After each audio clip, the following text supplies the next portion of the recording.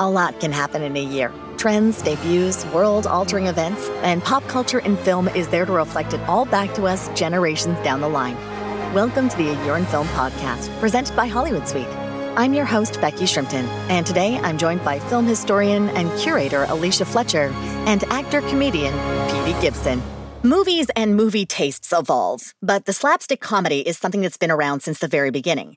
Film is a visual medium. Of course, some of our earliest film stars would be people who would take a pie to the face, an amazing pratfall, or even a whole house falling around them to get a laugh. Now, sure, we'd all like to pretend we're very sophisticated and require an Oscar Wilde caliber quip to make us chuckle. But the truth is, I will lose it when someone gets flying tackled at the knees every single time. Now, today, we're looking at two movies that lean heavily on the goofy slapstick vibe, a surprisingly present theme in 1991. But before we do that, Petey, you are a trained, funny person. What do you want to think about when you're crafting the perfect physical gag? Now, you came up through the Groundlings, which is known for their characters. Yes, I mean, so much about physical comedy is about the element of surprise, where you see somebody just walking and then suddenly, boom, they fall into a pit, or they give a look and they, there's so many amazing physical comedians that even just the widening of their eyes, you start to get laughing because you know that Lucille Ball is about to do or say something, or that, Steve Martin is about to have a full, panic attack or whatever it is. So we start to get trained by these comedians that it's coming. But yeah. It's funny you bring up Steve Martin because in the mid-90s, we're talking about Fish Called Wanda and coming out the same year as Dirty Rotten Scoundrels. And his Dirty Rotten Scoundrels performance where Steve Martin is there, he kind of goes full Muppet. You don't think of him as a Muppety sort of guy because he's often very dry. But when he goes physical, he is limbs flailing and the eyes popping. And it's very Muppety. Oh, him and Roxanne is one of the, his reasons that he's giving, that he lays out is one of the greatest scenes, I think, in cinematic history. Incredible. We don't see a lot of the physical comedy stuff coming out now as our stars. A lot of stuff is very chatty right now. We love a heady thing. Thank you, Judd Apatow. You have done this to us. But I feel like you're still getting a lot of that alive and living well on the SNL people that start to come out. Mm-hmm. Kirsten Wiig, you and I were talking about earlier. Her Liza Minnelli turning on a lamp, I think, is one of the funniest things I've ever seen, and I have no idea why I think that's funny. It's just there's something so inherently absurd and visceral about the physical that you're just I can deconstruct a joke. It's hey, beat, breath, punchline. Yes. The rhythms make sense. But when it comes to physicality, it's just so much harder to kind of parse it out. Why does that strike me as funny? Well, it's so timeless also. We can watch Charlie Chaplin do something and we'll still laugh the same way that audiences laugh then, but writing some sort of, there's so much humor that changes over the course of things, but I feel physical comedy is so utterly timeless. And so many of the gags in the two films we're going to talk about are about inherent pain. And so you can Yes. be very empathetic as an audience member to these films because none of us want to experience this incredible injury that both of these films revel in. So no matter what, to your point, Petey, you don't want to get kicked in the crotch. And so when it happens for 120 years of cinematic history, we have the same reaction. Yeah, someone walking into a door is going to be funny no matter what, when the building was built, Yeah. The rake gag on The Simpsons with Sideshow Bob just hitting the rake over and over again, right? Yeah. It just keeps being funny. All right, well, let's get into our first film for today. So if you were making a list of the greatest comedic performers of all time, who would you put on the list? Well, I know Alicia Fletcher would have Martin Short right on there. 91 was a big year for short comedies. We've already talked about his standout performance in Father of the Bride as Franck. And perhaps it's the success of that small, memorable performance that overshadows a movie that was on a loop in my home as a child and physically made my 12-year-old cousin wet himself with laughter. Now, Pure Luck is a movie that was savaged by critics at the time, and perhaps I'm blinded by nostalgia, but is this a movie that should be reevaluated even just for the Martin Short performance? Now, Alicia, you picked this one for the podcast. Do you want to tell us why and a little bit about what it's about? I grew up with it too, like you. I think this was on television a lot, which is very common for a film that didn't reap box office success. It gets sold cheap to TV rights, and then they play it recurrently forever during our childhood. This is a film from 1991. So we were, I think, Becky and I around the same age. Perfect timing for us if this was showing in 92 and 93. I picked it because I went to Mexico recently and I was looking for a film to watch that took place in Mexico. We had watched Bring Me the Head of Alfredo Garcia the night before, which is a very different vibe. And so we watched this, and because we remembered it, and I was like, "Oh, pure luck!" It takes place in Acapulco. This will be interesting. What I couldn't have predicted was how my body, having not seen this film for 30 years, how I would react to every gag before it was going to happen. Like it was a muscle memory in the same way that when you play a video game, like let's say you play Mario 3. After many, many years, your thumbs move. You're not even thinking about how your thumbs are moving on that controller. You just know where the jumps are. This was happening to me with pure luck. And I realized that this was a film that I loved as a child, that I completely forgot about for several decades. And then coming back to it, I really started to reflect on, if I had not grown up with this film, how would I respond to this film from 1991? Would it have any value whatsoever?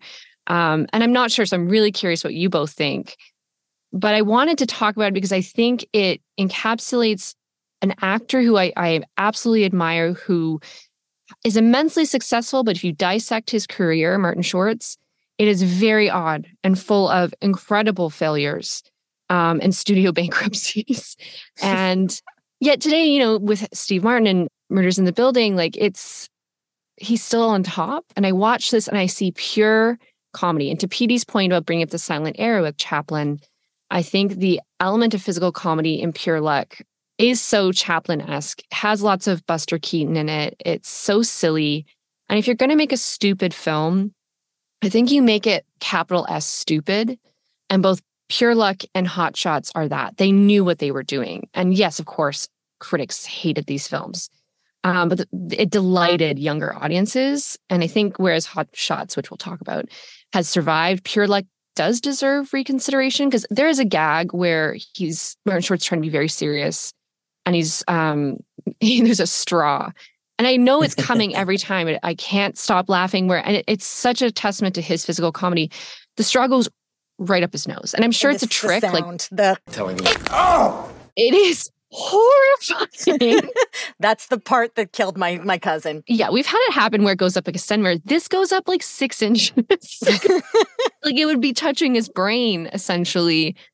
And I can't stop laughing even thinking about it. That and the tree gag with the crotching, we'll talk about it later. But what an insane film that's a remake of a French classic. I just don't understand this at all. Can you give us a very brief plot summary on this one, please? I mean, like I said, it's capital S stupid. There is, a wealthy businessman who has a daughter who is very accident prone, and she goes by herself on a vacation into Mexico, and every accident possible befalls her, and she's kidnapped. And so the idea here is they're going to send this business's accountant, who is also, this is Martin Short's character, incredibly accident prone, assuming that when he goes to Mexico with a private investigator, that he doesn't know why he's going. He thinks they're hiring him because he's got really good intuition, and he thinks Danny Glover's character is working for him, which he's not. The idea is he will have all the same accidents that befell this woman will happen to him, and he will somehow stumble upon her. And so we just go along for the ride in Mexico and watch him just be horribly maimed and horribly injured and beaten up by thugs and try to defend himself, but he can't. And so it's Danny Glover sort of as a straight man. And yeah, it's wild. All right, Petey, you don't have the nostalgia factor. This was your first time seeing it. So how did this go for you? The gags, classic. Loved them. When they let Martin Short and Danny Glover do their thing, perfection. As a movie, I thought it was garbaggio. Agreed. I know. It doesn't hold up. I thought the stakes were utterly misplaced. I thought the editing was rough. I thought that there was they just couldn't quite decide what film they were making. But again, that being said, when it was just like Danny Glover and Martin Short sitting and having a conversation or doing a thing, or like them wrestling with that car, like it was great. So that saved it for me. But in terms of like giving it a watch now as an elder, I was like, meh. There's even moments like Harry Shearer is in this as well, very briefly, who's one of my favorite comedic actors. I think he's very funny, but he also comes to that talky thing as opposed to the physical thing. But he knows how that silence should work. So when he first invites Martin Short into the boardroom and trying to prove his point, he's like, just take a seat anywhere you like. And he's broken one chair of these like 30 chairs. And of course, Martin Short sits on that one chair. And then he goes, okay, you're done. Thank you. But like just the silence and anticipation of Harry Shearer being like, wait for it. Wait for it. It's like, okay, that's really funny. But you're right. Like there's some weird editing things and tonal things that I don't know if they hold up quite as well. And I think part of that is that this also feels like despite the fact that there's like a gang shooting, this feels like it's something that we don't do anymore, like the family film. Like I think, like Alicia, you and I were what, like 8, 9 when this came out? Yeah. And so I feel like this is a movie where you would have seen... You would have watched this with your family because there really isn't anything in it that you're going to have to like explain to your child for 2 hours contextually. You know, it's just funny thing happens. Jokes around sex work, though, which probably when I reflect back on being a child, maybe was inappropriate. But yeah, it is very PG. All that comedy from the 90s had both things. Like I go back and watch, you know, things that I'm just even like, wait, this was allowed, but I wasn't allowed to watch this other thing. It's Yeah. Well, let's talk about the Martin Short performance. So this comes at a period in his career where they are trying to figure out if he is a star and if he can lead a performance or if he is going to be a character actor. Alicia, let's start with you. You have a knowledge of the works of Martin Short, and this is a weird period for him because he's just coming off filming Clifford as well, and that was supposed to be his big breakout. Do you want to tell us a little bit about all that? Well, I think Three Amigos is probably the big breakout, right? Because if you think about his SNL career, and it's really important that we're talking about Harry Shearer and Martin Short together because they were writers on SNL together. They were partnered. Neither of them survived the SNL factory. Harry Shearer was fired or let go after a year for being too difficult. And Martin Short, I think, lasted 2 seasons coming off of SCTV, but never really found the success that I think was prophesized for him. I do want to shout out one of the funniest things I've ever seen. Like when I need a good laugh, when I am in the total like pits, I watch an SNL skit. It's one of the only ones that features Harry Shearer and Martin Short, and it does relate to pure luck. 1984 or 1985, and it's the synchronized swimmers.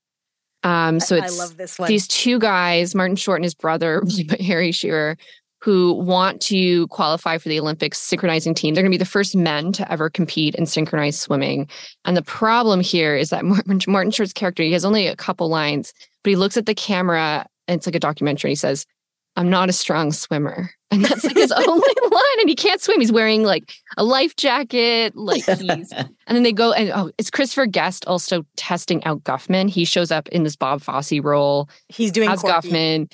It's one of the funniest things SNL's ever done. And I think it's one of the skits that got Harry Shearer and Martin Short dismissed from SNL.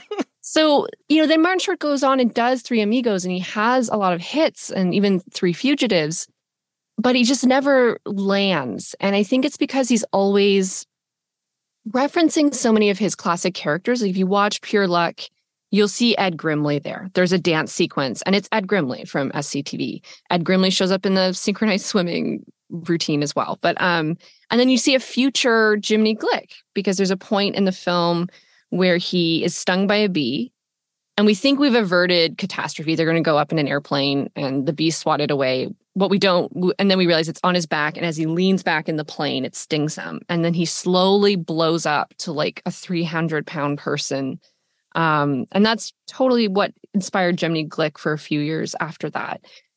So I think he's just always testing and experimenting. And I think you get a sense that for him, of course, he never landed big in Hollywood because the art of comedy is too important to him.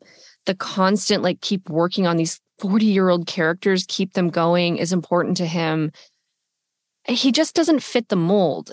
We have a lot of Canadians that did incredible box office that was started out in comedy, including Jim Carrey and Mike Myers. But Martin Short never franchised himself that way. Does that make sense? Yeah, I feel like Martin Short truly finds comedy delicious. And so when you're having someone who just wants to like taste all of these things and show all of these things and do like be like a juggler of comedy in a way, it's not. Mike Myers is known for his maniacal singular drive, towards mapping it all out and putting it all out there and building this empire. And I think Martin Short is at his best when he is like a guest on a late night show. You get just, 6 minutes of absolute pure comedy. He is so smart. He's so funny. Every cross of his leg, every look to the camera, every turn to the audience, he is able to like physically be comedic. He's witty. He's charming. So intelligent. He's so whip smart that it's almost like I could see in pure luck that it was almost like him trying to do a thing because he was pretty understated. He played it pretty straight, it wasn't like, it's like he fell down or he hit his head and he was like, oh, sorry that happened, rather than it being a hole, it was like so I think it was him really restrained because they didn't know what film they were making. They weren't making a slapstick. They were having a slapstick comedian do slapstick things in a serious movie. I don't know what was happening. It's like he's the Daniel Day-Lewis of like slapstick comedy. Like it's all about, like it's so serious. It's such method. It takes so much out of him. He lives and breathes it. And it's so interesting looking at his career over the last 10 or 15 years because like, look at Paul Thomas Anderson casting him in Inherent Vice. Like he's had some crazy roles recently because there's that new generation of directors who grew up with him in these films. They love him as an actor. And so he gets to do some dramatic roles. I feel like if you had grown up with Pure Luck, it would be a very different experience because you wouldn't care about the drama because you're entirely right. It makes no sense. The stakes aren't there. But the peppering of those physical gags are so well orchestrated. And that's totally Martin Short kind of working with a director who had never worked in Hollywood before, Nadia Tess. Probably kind of orchestrating what camera work was needed for some of these gags and sort of where the sight lines would be. And it's like a comic slapstick ballet. And when it hits so well. When it's not hitting, it's a shame. But I do think this film has some worth, and give it some more time. It might gain some reputation. I hope. Danny Glover is a beautiful pairing. He's great. He's so good. He's so great handsome too. I was. Whew. Yeah. Ugh. Yeah. Ooh, that jawline. Ooh. I love taking a film, like this is a remake of Le Chèvre, the Goat. It's a French film from 1981 by like a very famous French director, Francis Weber. And it's so interesting to take a Gerard Depardieu character and cast Danny Glover in that role. It works actually really, really well. And of course, Danny Glover has some experience with comedy from Lethal Weapon, but I don't think he'd ever done comedy like this before. And now we think of him and he did, he's the straight man in the Royal Tenenbaums and arguably one of the best characters in the Royal Tenenbaums. Like now he kind of has that behind him. But he's coming off of, To Sleep with Anger and The Color Purple. And to do this is like, damn. What a It seems like he wanted an Acapulco vacation. They got to spend 2 months in Acapulco. There's interviews with Bobby Wygant where he's like, yep, my daughters and my wife were here last weekend. They had a great time and then they got too hot, so they went home. It's so interesting seeing Mexican vacations from that era too, because it's such a different, it's a different Mexico in some ways, like Acapulco especially. This is also, I will say, there are some elements of racism in this film that are very problematic, very in touch with what was going on in 1991, unfortunately. But if you can kind of reflect on that and make sure you're acknowledging it, it still has some very, very interesting things to say about American Mexican politics. Well, I mean, you're coming out of, especially all the cartel stuff that's happening and the war on drugs with Nancy Reagan, because we're just, 89 is the last year of Ronald Reagan and that whole debacle. We're just about to get Clinton. So it's just like a weird time politically where there really aren't aside from the Gulf War, it's a very internal enemy thing. We're going to be talking about this a lot when we talk about movies like Boys in the Hood and New Jack City, where we start looking inwards at who we think our quote unquote enemies are, what the issue is, and being destroyed from within. So it's a very interesting time when you're looking at any sort of political stuff, because we hadn't had peace for this long. So when you look at comedies, that's also going to reflect that as well, as what kind of things are people going to find funny? Like what sort of levity? What are we going to make fun of? And you don't see a lot of satire here. I mean, Hot Shots has some. Hot Shots is like a whole other thing. We're going to get into it. But like, you're not seeing scathing satire here. Everything is pretty goofy. Yeah, capital G goofy. This is like the goofiest legitimate film could get. I did, there is so much casual racism and misogyny. And, I say casual, and to be honest, like it's that is built correct. That way. The system is built. I mean, that we're literally, that's what white supremacy is like me, a white person being like, haha, there was casual racism. It's like, no, it was built that way. But I felt myself bracing, this like a white man and a black man teaming up. And I was like, oh, here we go. I'm going to have to sit through, like, I'm not going to be able to do it. And I actually really appreciated this film because Danny Glover was the smartest person in the room. He was the person in charge. Like, he was the guy. And you get to watch this white man assume that he is in charge. Like, it was such a white privilege thing, where he was just like, oh, surely I must be, me, an accountant, I must be picked to be the head of this international investigation. Boy, was I amazed when Mr. Highsmith asked me to head up this investigation. Were you? Well, actually, not really. No, I mean, I was never cut out to be an accountant. I have other sides to me. And like, that was part of the send up. And there was even a moment where he's telling Danny Glover, he's like, look, people find you intimidating. And Danny Glover's like, how so? And you see Martin Short just like back down. And I was like, yeah, okay. Yeah. So that part was actually really surprising to me. There's a very interesting gag on this point of yours, Petey. It's early in the film. They've just landed in Mexico and they're sitting down to breakfast. Danny Glover's at a table and Martin Short comes into the restaurant. I know you're like cringing because it is one of the most cringeworthy gags, but I think it's really interesting what it says about casual racism. He walks into the restaurant and he sits down at the wrong table. He's like looking at a map or something and not really paying attention. And he sits down at the only other table where there's another black man. And the guy sitting with him is dressed similarly, like in neutral colors as Danny Glover. But it's used as a gag to show just how bad his luck is. And yet it's also really reflecting on how privileged and idiotic this guy is. That he just sits down, sees the first kind of dark-skinned person in his periphery and just sits down thinking that that's his table.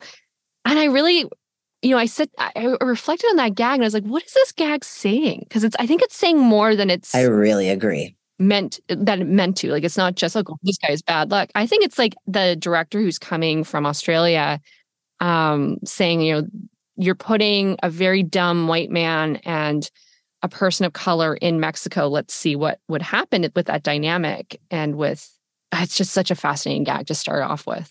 And then the straw thing happens. And that makes it, I think, even better because you have this really tension-filled gag that has racial implications and then he just sticks that straw right. I mean, like, that is where, honestly, that's where the stakes are the best in this. It's not the like plot stakes. It's this. Yeah. Because when that happens, the joke is not all Black people look the same because they focus on Danny Glover's face and he doesn't say anything, but his face just goes, really? He's just shaking his head. And you see Martin Short die inside because Martin Short is like, oh God, he thinks that I think that all Black people look the same. And oh no. And you have to watch him like nervously eat this undercooked egg as he's trying to get it back together. And I think like, that's again, it's such a good dynamic where Danny Glover like is in charge, he is intelligent, and he's not the butt of the joke. Like that's a read on Martin Short being like a sweet dummy. Yeah. Thinking he's in charge. Yeah, and such a dummy. It's and obviously this film ends with a big blow up between them, and it's revealed that in fact he was hired because he's so unlucky and not because of his accounting skills. And he's really physically hurt. And there's scenes of like Danny Glover kind of carrying him in this pietà, like Jesus stance.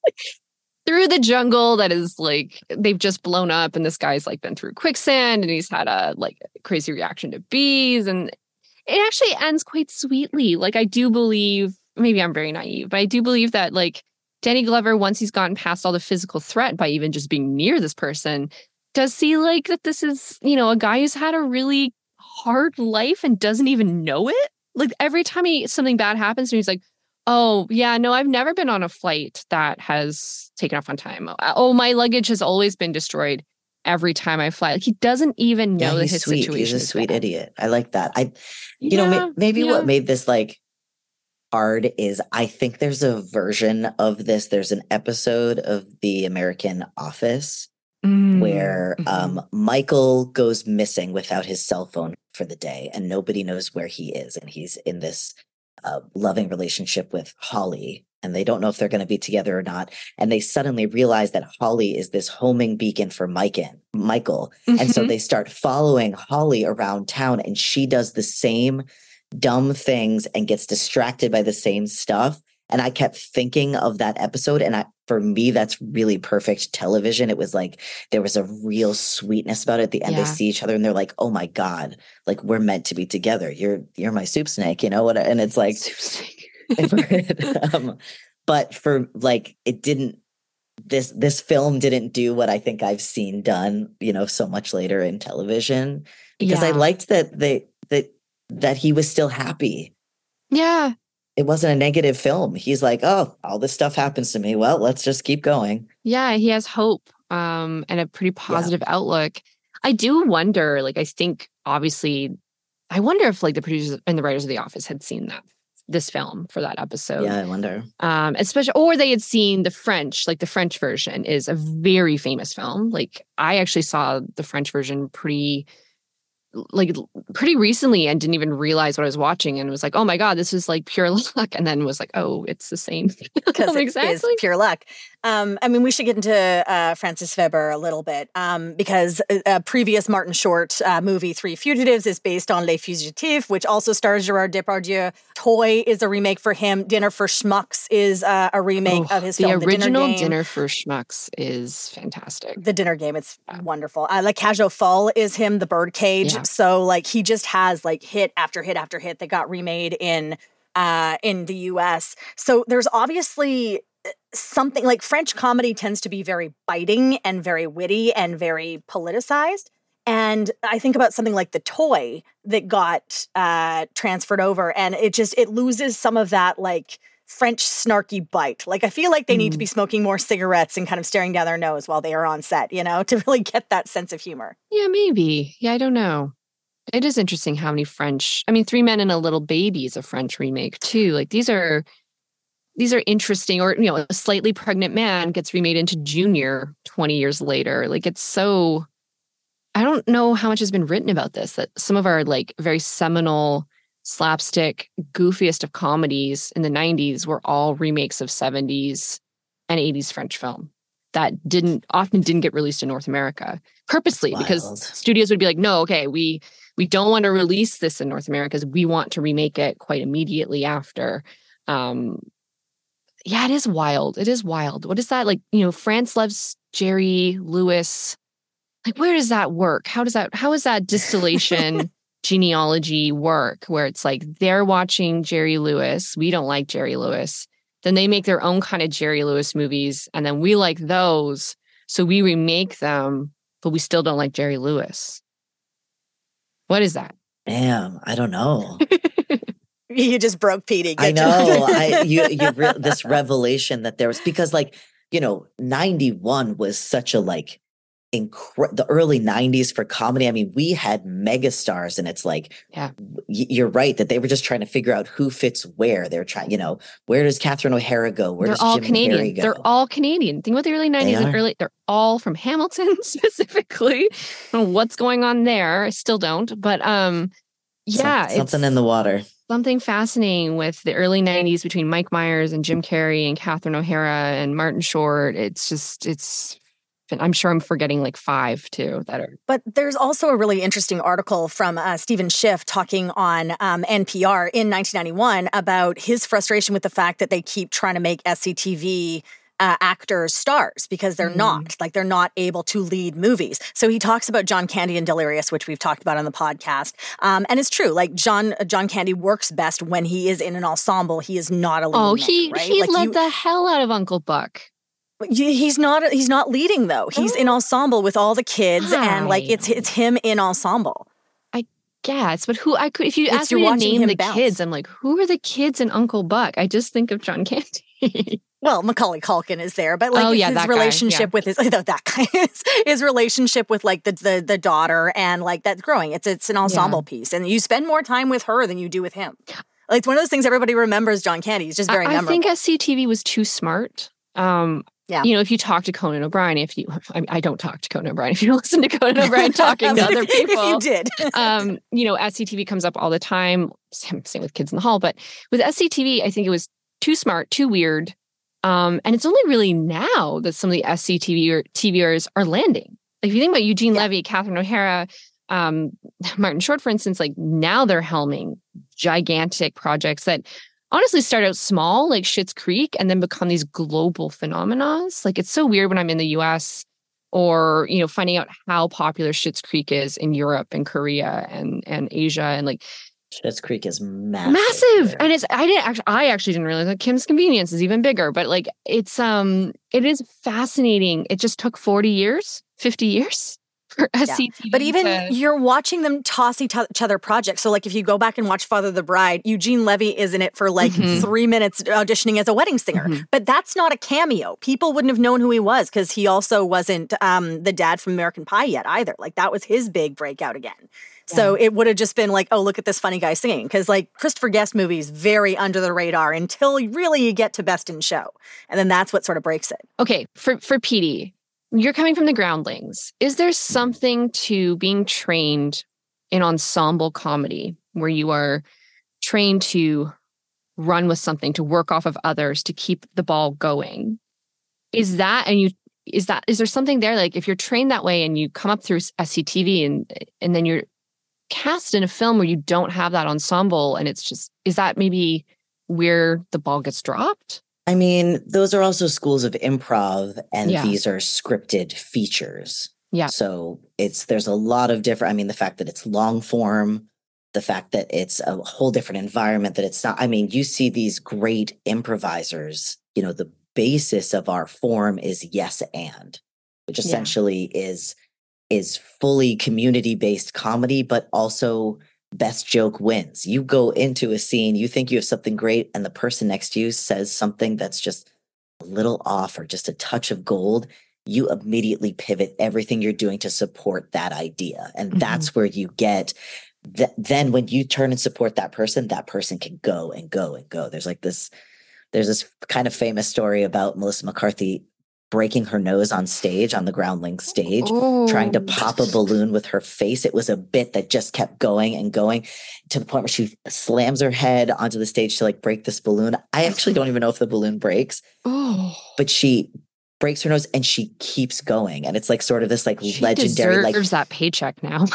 The thing is like, but you see that Melissa McCarthy when she's at her best is like, I will do anything. I mean, her and Bridesmaids, just like, I am going to go in, I am going to hit and hit and hit and hit. So yes, I mean, I think that like Steve Martin and Martin Short and Father of the Bride, I know you're talking about this in another episode, but like that is perfection because like he gets to come in, you know, Martin Short gets to be his shaky little Chihuahua self and like really freak out and do this big, you know, accent and whatever. And Steve Martin as a straight man just is sort of looking at him horrified.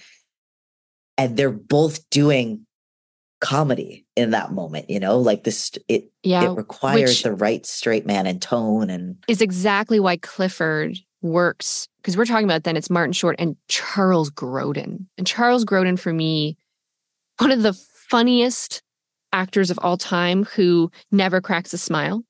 All of the jokes that are surrounding his characters, he's never smiling. He is like grimacing. And so there's something about Martin Short who there's those duos, like Martin Short playing off of Harry Shearer in the SNL skit, which I really hope we get some audio of. Nobody is just going to walk up and hand us a gold medal, especially since men's synchro isn't even in the '88 Olympics yet. But that's okay, because we could use the time, because I'm not that strong a swimmer. Martin Short with Danny Glover here, Martin Short with Charles Grodin, Martin Short with Steve Martin. Like, he's just such a great duo. Such a great, and he's coming off of Three Amigos where they kind of like divided up a bit, but like he's so great in playing off of others that I think it's fine that he's not like his own star. Like, he is. It's just how we judge that is so subjective to me.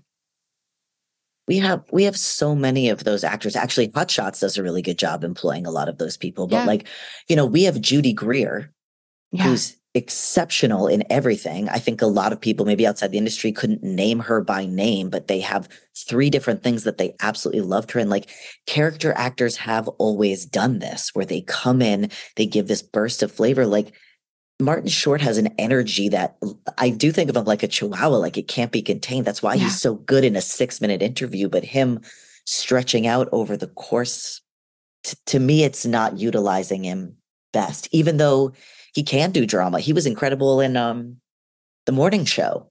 That wasn't a comedic role at all. It was him and Steve Carell both doing very serious roles. They were talking about, the Me Too movement, and they were kind of bad guys. Yeah. And he was great in it.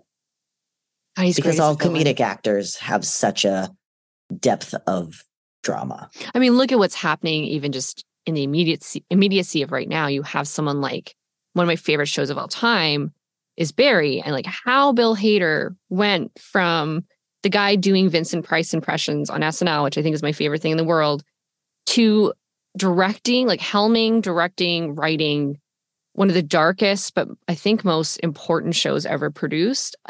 It makes sense. That's something that comedy breeds, like the darkness and where you go and what you channel and what you bring to a really good joke just translates really well then for villainy and drama. And it happens with Jim Carrey. It happens with Adam Sandler. Like, it's, and yet we pretend Robin Williams. And oh my God, Robin Williams. And then we pretend we're so surprised. Like, I can't believe they had that in them. And it's like, they have to have that in them to be that funny. It's reverse engineering. They've always I think that is the perfect place for us to head into our next film and look at a whole cavalcade of character actors and people you don't think of as character actors. But obviously, that's what they're doing. It's Hot Shots, and it's coming up after the break. Hey, Cam. Yes, Becky. So dry. I love it. So we've been doing this show for a few years now, and we have this huge back catalog behind us, and it features so many amazing guests. Not only have I really enjoyed sharing what I've learned, but also hearing so many different perspectives and stories from our guests has been really fun and enlightening. Like Jay Baruchel talking about Canadian film. He really is that passionate about it. It's not an act. Yeah, I mean, that's the interesting thing, too, is everybody, even if you're like, this is a massive movie that everybody's seen, everybody's going to consume it differently. And I think that that's why we like to get on, like, a diversity of voices, because quite often, yeah, you just don't expect what you expect. And I think it's been, like, very satisfying. Yeah, and I mean, then you get an episode like Diabolique Magazine's incredible Kat Ellinger talking about Jodorowsky's Holy Mountain, and I don't think I've heard the word Beatles butthole used so intellectually before, nor do I think I ever will again. And of course, you can hear her and all of our other amazing guests. Can't, of course, name them all for lack of time. You guys want to get back to the show and listen to our current amazing guests. So I'm going to let you do that right now, but if you want to hear more, of course, you can get episodes wherever you found this podcast, or you can visit hollywoodsuite.ca/podcast. Okay, let's get back to the show. The spoof isn't really a genre we do much of anymore, which is probably because a true spoof is really, really hard to do. Like satire, you need to be able to take core truths of the thing you're spoofing and play it completely straight so the absurdity shines through. Get it right, and you'll have a legendary benchmark comedy people remember more than the original film it's parodying, like Airplane. Get it wrong, and it is, as the kids say, pretty cringe. Still, basing a movie around gags about other movies has the potential to seriously limit the shelf life of your film. I hadn't seen Hot Shots since I was way too young to have seen Hot Shots, and I went into it with a bunch of trepidation on if it was going to hold up to a modern viewing experience. Now, Petey, is this one that should have been left on the shelf? What do you think? I absolutely loved it, and I did not go into it thinking I would. I was like, I'm sorry, a spoof movie with Charlie Sheen. I thought it was one of the tightest comedies. Yeah. I've seen in a long time. I thought it was really brilliant, actually. Helps that it's 84 minutes. It was fast. I love a breezy fast and 80-minute comedy. It was really nice. Yeah, it was an incredible, spoof of Top Gun, which I've seen, but I also think you don't necessarily need to, which is also really nice. It broadens your audience. I could not believe rewatching this, how many, because I did grow up with it, how many genres and film tropes I would have come to understand through Hot Shots as a child. Like, had I seen Body Heat? No. But I understood what they were kind of parodying in the olive in the belly button scene or the sizzling bacon on her body. The 9.5 weeks. Yeah. And I don't think I had seen, oh, right, it was 9.5 weeks on. Sorry, I got my erotic thrillers mixed up.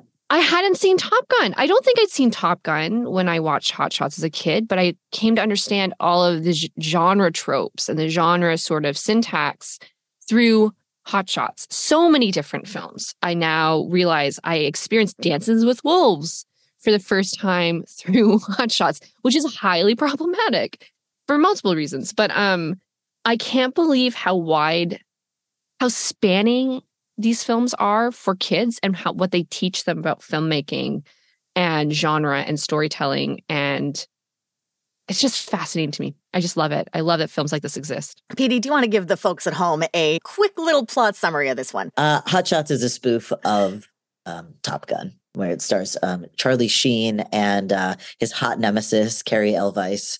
And they need to fly, even though there is some evil guys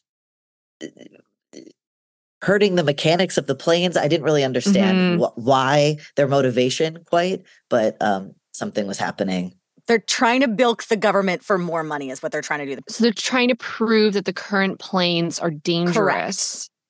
So that they can then sell them. They're more expensive. And that's why they get Topper Harley, played by Charlie Sheen, back, because they think he's a loose cannon and he will definitely fail to make the mission. And therefore they can prove they need this big contract. I obviously focused way too hard on the story. It's an anti-capitalist message. You're right there, Alicia. These are things I know. Excellent.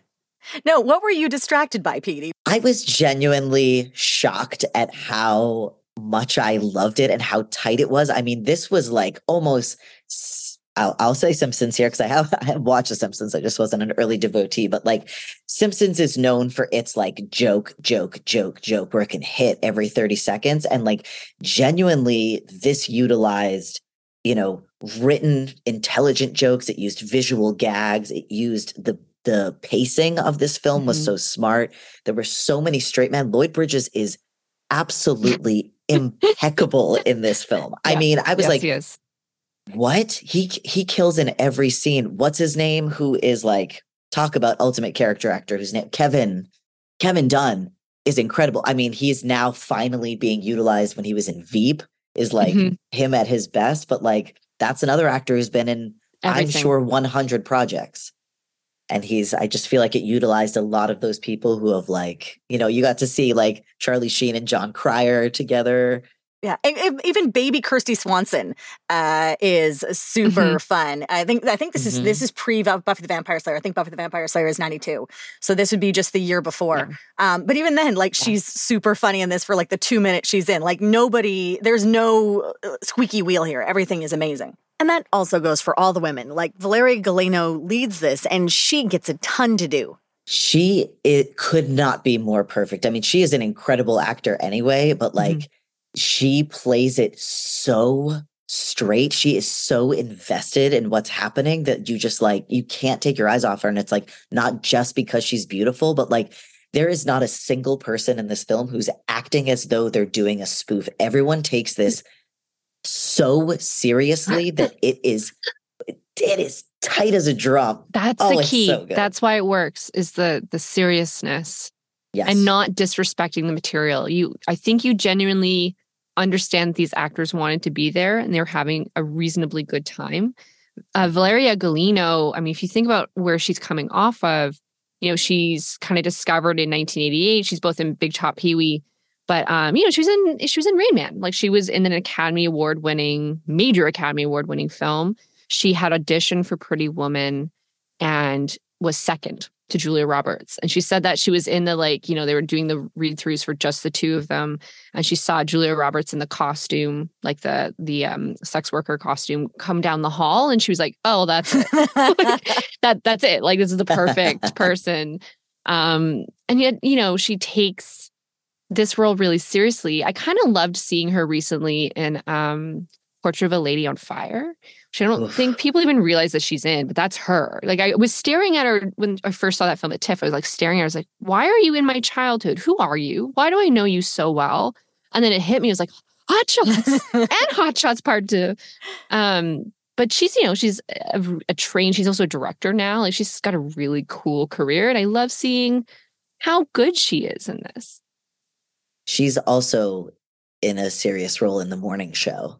Oh, okay. I haven't watched The Morning Show. I clearly need to watch this. Y'all, so many people have missed The Morning Show. Damn, okay. I absolutely slept on it. I was like, okay, Jennifer Aniston and Reese Witherspoon, like, whatever. It is.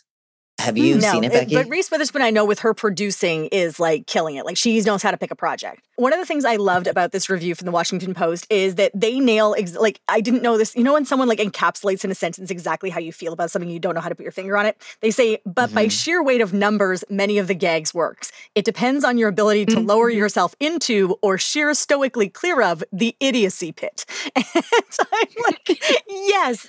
The idiocy pit. I don't know, like every time there was a weird bird joke or duck joke, which I don't even understand why there are that many in the movie. I guess a lot of pilots hit birds and they hit ducks. So they have a lot of, like, instead of the fighter jets like trying to track their target, there's like this little Looney Tunes duck that they give a voice to that's like, oh shit. And it's like so stupid. So funny. So stupid, but so funny. This is the biggest capital S stupid and yet capital S successful. I think it's a remarkable film for 1991 and totally was a huge hit at the box office. Not surprising. This unseated Terminator 2. Made $200 million on a $20 million budget. It's so smart. It's so smart. Also, we need to keep in mind contextually 91 that we are literally coming off of the Gulf War just ended. Like, this was filmed during the Gulf War to the point where their takes kept getting interrupted by Cessnas flying over their sets because people thought they were doing top secret Gulf drills and were like trying to see what was going on when they were looking at all the fighter planes. But like, they're spoofing a war movie in the middle of one of the first wars the United States had in like 2 decades. Right. It's so interesting that you see, I think I can't remember if it's in this one or part 2, but like Saddam Hussein as himself. Yes. That's a bold direction to go to in 1991. It's kind of interesting. But they really, they take the reins and they just go for it. And I really respect that. We should probably also talk about like Abrams and Zaz and like what the pedigree. I mean, they basically invented the genre, right? With Airplane? No, before that, Kentucky Fried Movie was their first one. Oh, That's what put them on the map, followed by Airplane and then Police Squad. And then the Naked Gun series is there. They did 3 and 4 of the Scary Movie thing. They did Top Secret. And Top Secret. Which is which gave us Val Kilmer, right? So, Petey, have you seen Top Secret? No. Oh, so it's 1984. It's Val Kilmer's debut, and it's just sort of the spoof of like spy movies. I think you would really, really like it. It is also very silly, but very, very well done. It's definitely the closest in relation to Hot Shots, in my opinion. If you ever wanted to see Val Kilmer dressed as a cow, that is when this is how you do it. Becky, get out of my head. I mean, Val Kilmer wouldn't have gotten Top Gun without Top Secret. I'm going to put that out there. That's 100% true. I love that. There's your hot tip. That's going to end up all over Twitter. Like, did you know? So Zaz is Zucker, Abrams, and Zucker. Correct.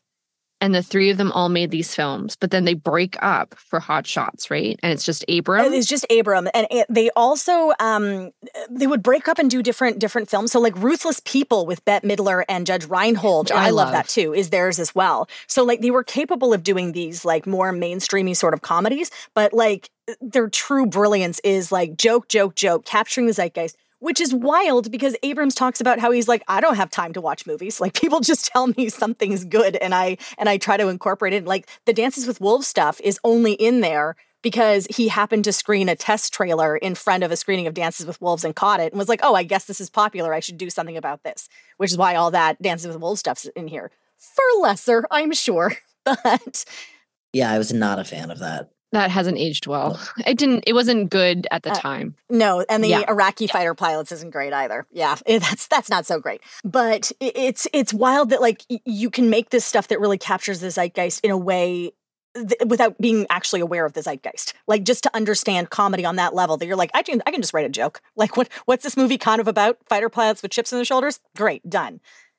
Mm-hmm. It's like the junk drawer of a joke shop, and you just rifle through it, and like some of the stuff works and some of it doesn't, but there's just so much filled in that drawer that the jokes are there. But if we were talking about Pure Luck as being sort of strangely, casually racist, this is not casual. This is like using racism as jokes, and it's those were not fun to watch and unfortunate. So that is a viewer beware for sure.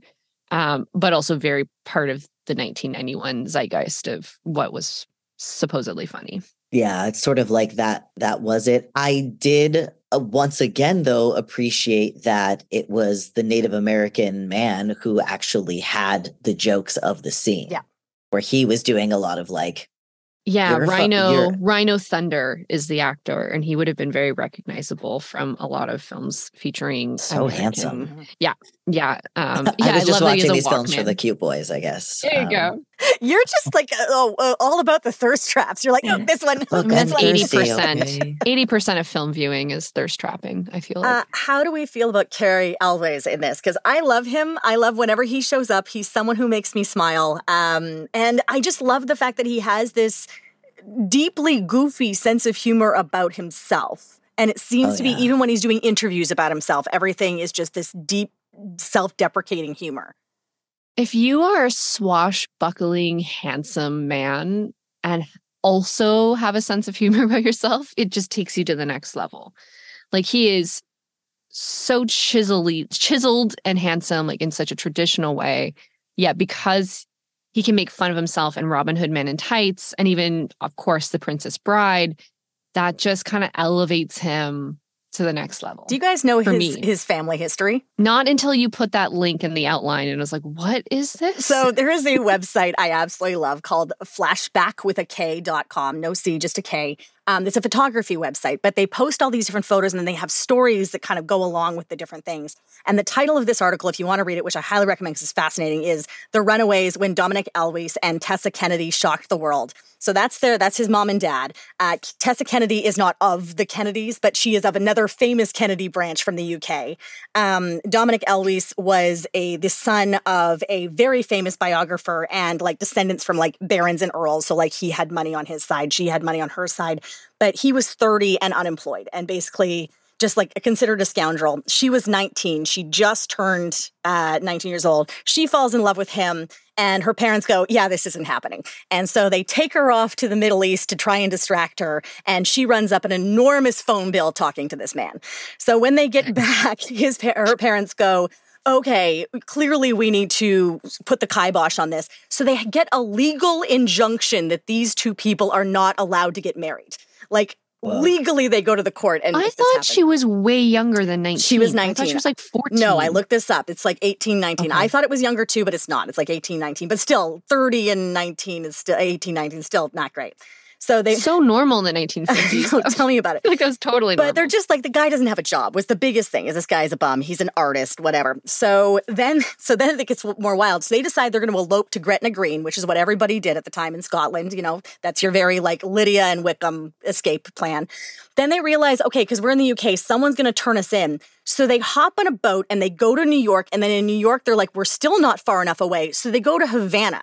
And they end up in Havana, where Meyer Lansky himself organizes their wedding at one of his casinos. Meanwhile, they're being followed by like active paparazzi who are basically living with them. And they stay in Havana until the revolution comes when they have to escape and go back to the UK. This happens for like a year. They get back to the UK, and that's when he gets arrested and sent to prison for marrying her. and then eventually, why? I don't understand. Because of this injunction. Because honestly, the UK system is just so wild, unconstitutional. You can't have like if they're both consenting adults. You would think But in between, that's when she gets pregnant. She has Carrie. Whose first name is actually Ivan. Ivan Simon Carey is actually his full name. But he's okay. So then they actually stayed married for 10 years. Then they get divorced. Then she becomes one of the biggest interior designers in the UK. She's like considered the grande dame of interior design in the UK. He was involved with the Lord Lucan scandal with the Lord who murdered the nanny and then disappeared, and people still don't know where he is. He's one of the guys who turned on him. All of these things I've never heard of. This stuff is just, I'm sorry. And this is all Carrie Elwes's parents. So yes, this is what he comes from. Do you think they were proud when he starred in Top Gun? Or sorry, Hot Shots? His father, I think, had passed away by that point. He ended his own life in the mid-70s. Yes, so there's a whole lot going on there. But his mother apparently has always been very proud of her sons. So she has 3 sons, and they are all really interesting humans. So yeah, that's where he comes from, is that whole giant scandal background. That's incredible. He must have, I feel like The Princess Bride must have really resonated with him then. Yeah, that makes a lot of sense, actually. But he's got fancy UK blood in him, right? Like, and I'm sure when someone goes through an ordeal like that, they have to have an amazing sense of humor, right? Like, how else do you survive He looks like he has fancy UK royal blood in him. And he also, like, really channels that in Bram Stoker's Dracula. Yes, very true. He carries himself very well. So if people want to know more about the story, it's amazing. And I also recommend Flashback as just an interesting read in general. There's so much cool stuff on there. Lots of stuff if you're interested in like the Studio 54 days. Lots of great photo essays and stories of people who were there. It's super fun. Yeah, so highly recommend that. In Hot Shots, he's never more perfect than at the end when he's like trying to charmingly say like, you should be with him and not me. And she's like, okay, cool, got it. Yeah, I'm doing it. Already walking away. You must forget me. No problem. I will. Please, not a tear. Don't look back. That's my brave girl. I really love it. He's so good in it. I think he's underutilized in it. I was actually surprised how little he was in it. He just plays delusional so well. I think that's part of it, which also, like, he has the same thing weirdly kind of going on in Saw. I was just going to say, and then he made Saw. Quite the career trajectory. Well, so did Danny Glover did too. So, there's that. Yeah. It's just, that's your career. Hey, we gotta work, okay? Let's not do judges. I'm not. I'm saying from spoofs to Saw, the man has range. Like I am on board with this. Last thing I do want to say is that if you think you're too fancy for this movie, this was the Royal Command performance of 1991, which usually it's something fancy like Empire of the Sun or whatever. No, I feel like you have to explain what that is because not everyone listening is going to understand what a Royal Command is. So the Royal Command performance it is technically a charity where like the royals, like Queen Elizabeth and Charles and all of them, pick one movie that they're going to like screen, and whenever you see those like lineups of like your fancy actors in tuxedos like shaking the Queen's hand or whatever, and she goes down the line, that's part of the Royal Command performance. So they pick one movie and they watch it and they do it. That was the movie that year, was Hot Shots, and there's great photos of Diana shaking Charlie Sheen's hand. And like he's like got a full beard for some reason. He must have been shooting something. But that was the movie they picked. It doesn't look like Queen Elizabeth went, but definitely Charles and Diana went. So it's of all the movies of 91 you could have picked. I mean, I would have preferred Silence of the Lambs. I think that's really the one I think everybody wanted. Oh my God. Oh my God. That's or like so funny to think. Thelma and Louise for Princess Di. Yeah. She could have watched Thelma and Louise and like maybe that would have helped. Burned it all down. No, bad things happen with I'm sure she did privately and then was like, you know what? Great idea, gals. And that is where I am ending this episode. So, Alicia Fletcher, thank you very, very much. Always a pleasure having you. Thank you. Thank you for allowing me to choose more Clifford offshoot films and pull some subject matter out of them. Anytime. We have another Nicolas Cage episode coming up, people. So get ready for that one. Petey Gibson, thank you so much for joining us for the first time. It was absolutely a pleasure to have you. Such a pleasure to be here and to talk in support of stupidity, which I actually think is a very, very brilliant art form. Come swim in the it's idiot cathartic pit. And it's important. Stupidity is therapeutic and I think very important as an emotion. It gets a bad rap. And frankly, I think it's actually very brilliant and very human. So excellent. And now tell people how they can see more of your very brilliant and very human work. Oh, jeepers. I don't know. You know what? Just follow me on Instagram and I'm sure I'll post about it there. I'm at Petey_Gibson. And yeah, sometimes I go on little walks and take people with me, and I post about stuff I'm doing. So that's the place. That's very pleasant. Thank you very much, Petey. All right, and you can join us once again in 2 weeks, where we're going to be looking at some smooth criminals. It's Bugsy and New Jack City, and we're going to be joined by Sleazoids podcast co-host Josh Lewis. That's coming up in 2 weeks. Thanks for joining us for this episode of the A Year in Film podcast from Hollywood Suite. If you enjoyed the show, please remember to rate and review us on your podcast platform. Find us on Facebook, Instagram, Twitter, @Hollywood Suite. Hollywood Suite is the home of the movies and series that shaped the 70s, 80s, 90s, and 2000s. Always uncut and always commercial-free. Hollywood Suite lets you experience movies the way they were meant to be seen on 4 HD channels and Hollywood Suite On Demand. Subscribe today at hollywoodsuite.ca. The A Year in Film podcast is hosted by Becky Shrimpton. Senior producer is Becky Shrimpton, and co-producers are Alicia Fletcher and Cameron Maitland. And today featured Alicia Fletcher and Petey Gibson as our guests. Supervising producer is Emily Gagne. Executive producers are David Kynes and Julie Kumaria. Audio engineering by Andy Reid. We'll see you next week.